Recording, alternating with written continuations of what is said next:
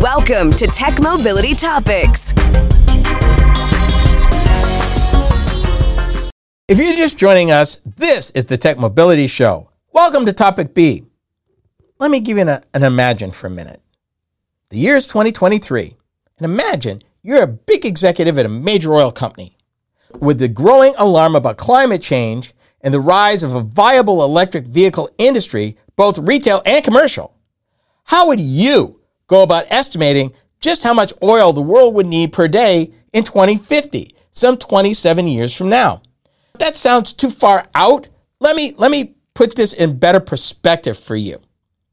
Like most major essential industries in the United States and around the world, the whole crude oil exploration, extraction, processing, transportation, delivery takes billions of dollars and years of lead time. Right now, these officials are looking at the world trying to figure out how much money do I need to spend in order to produce and meet the demand for oil 10 years from now, 15 years from now, 20 years from now, because it takes years to create a new field. You got to explorate it, find it, strike oil, deduce if you can get it out at a cost you can afford, put in all the infrastructure. That alone, even if they found oil today, it could be 5-10 years before they could get the first drop out the field. And then they're looking at the life of the fields that they're using, which could be anywhere from 20 to 50 years. So it's not a futile exercise for these officials to be looking at this. But like any industry that has a vested interest in something, as you're looking at big oil, obviously the folks that have the most to gain or lose are the ones that are most conservative. And their take on it, depending on who you are, and I'll go down the list here just to give an example of the thinking in the industry, or maybe the not thinking of the industry, or they're whistling past the graveyard. The Secretary General of OPEC said that the cartel believes global demand for oil will hit 110 million barrels a day by 2045. And that's as far out as OPEC currently projects. 110 million barrels of crude oil a day. ExxonMobil, major oil company in the United States, global reach, said that the chances of the world getting to net zero are low because of the drop in living standards it would cause. Put a pin in that. The company expects global oil demand to still be roughly 100 million barrels a day by 2050. So a difference of about what? 10 million barrels a day between OPEC and Exxon. And do you notice how they're both thinking that way? And their argument, climate change, it's a thing, but it's not going to be a big thing. EVs, it's a passing fad. The rest of the world's going to need oil. Yeah, don't worry about it. We're good. What if they're wrong? Based on what they believe, they will commit billions of dollars, thousands of jobs, change, make or break communities and some small countries based on the decisions, based on what they believe right now under reality. So if they're in denial about climate change, which they kind of are, if they're in denial about where we're going as a world and the need to make the change, if you're an investor right now in the oil industry, what are you thinking? The investors don't believe them, to be blunt with you. The investors think that it's still too early to call, that they don't necessarily agree with big oil's projections for that much consumption a day. And notice, a few minutes ago, Exxon didn't start with their number. They said, oh my goodness, if oil consumption dropped, it's going to ruin the standard of living for people. Not, we need to make a change and the world is making a change and it's necessary to make a change. No, we're going to preserve and ride this horse as long as we can. Now, let me tell you the thinking of some of the European oil companies. Royal Dutch Shell.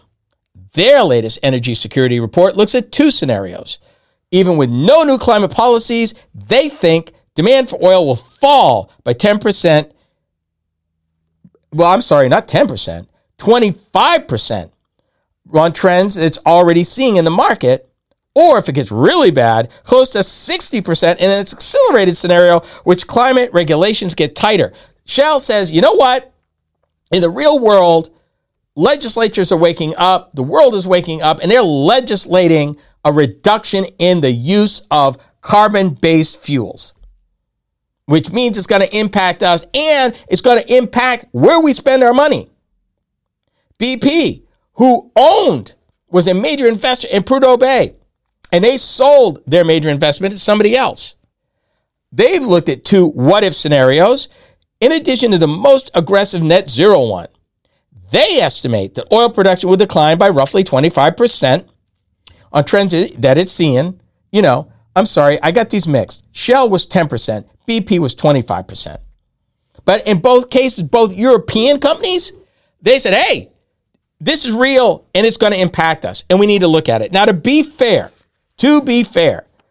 Shell and BP kind of reversed themselves a little bit. They looked at it, but they're still drilling. They're still doing a thing. But at least they've got it out there that if it does come to pass, they're ready to do something about it. ExxonMobil, not so much. And the others, you can list Conoco and the rest. Pretty much the same way. But honestly, does anybody really know? We know. Here's what we do know. We know that cities, states, towns, countries are not just banning the use of the burning of fossil fuels, but some have even gone far as coming to grips with single-use plastics, which to a point, the oil industry did mention that could be an issue. That they said in developing countries, as the middle class swells, consumers are likely to spend more on packaged goods. That will send the demand for oil-based inputs to make virgin plastic soaring, barring better recycling rates or bans on single-use plastic. And if you talk to anybody, once you get past transportation and you want to find out what the bane is, what the problem is what they call single-use plastic. Not the Tupperware that you're going to use for 15 years. It's the packaged goods that comes in the plastic, in your salad, in your yogurt, whatever you're using, in the pop bottle that you use once and you throw it away. That's the problem. Because so little of that gets recycled. And it ends up somewhere everywhere. And the oil necessary to make those products are an issue. And that's going to continue to be a thing. So onto one end, we're going to make some progress relative to transportation around the world. But it could be offset by a continued use of single-use plastics, which is the next battleground, by the way, for people serious about climate change. We've got to take a look at how we package things and ask some hard questions. Is it the best thing for the planet? It's the best thing for us. Landfills are filling up. We got no place to put this stuff. So it goes a little bit deeper than even oil use. It's resource use. And maybe there's a better way of doing things. But the shareholders don't look convinced by arguments. Oil still has a long road ahead. And they're convinced that and they're reflecting it in the stock prices of all of these.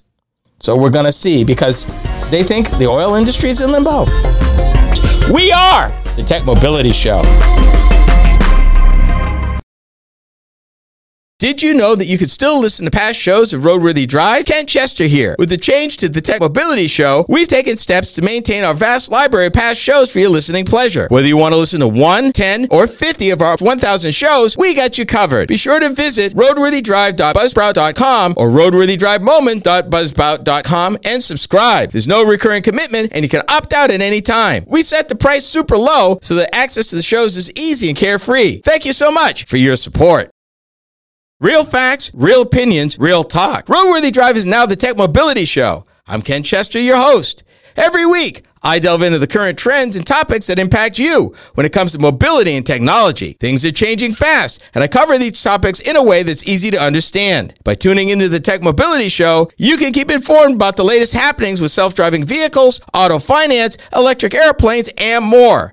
That's the Tech Mobility Show, heard each week on this very fine radio station.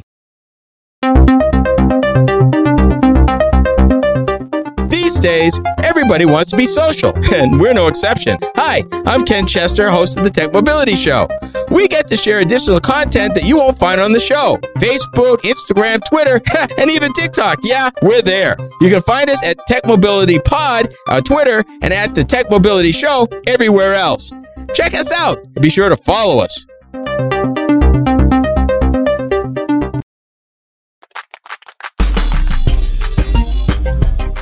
Believe it or not, the Tech Mobility Show has a website. Yup. Combined with all the other ways you can interact with us, our website is a great place to start. Learn more about the host, find us in the news, and even check out where you can hear our programs across the country on the radio. I know, right? Our website is a great place to learn more about us and our programming. Go to techmobility.show for more information.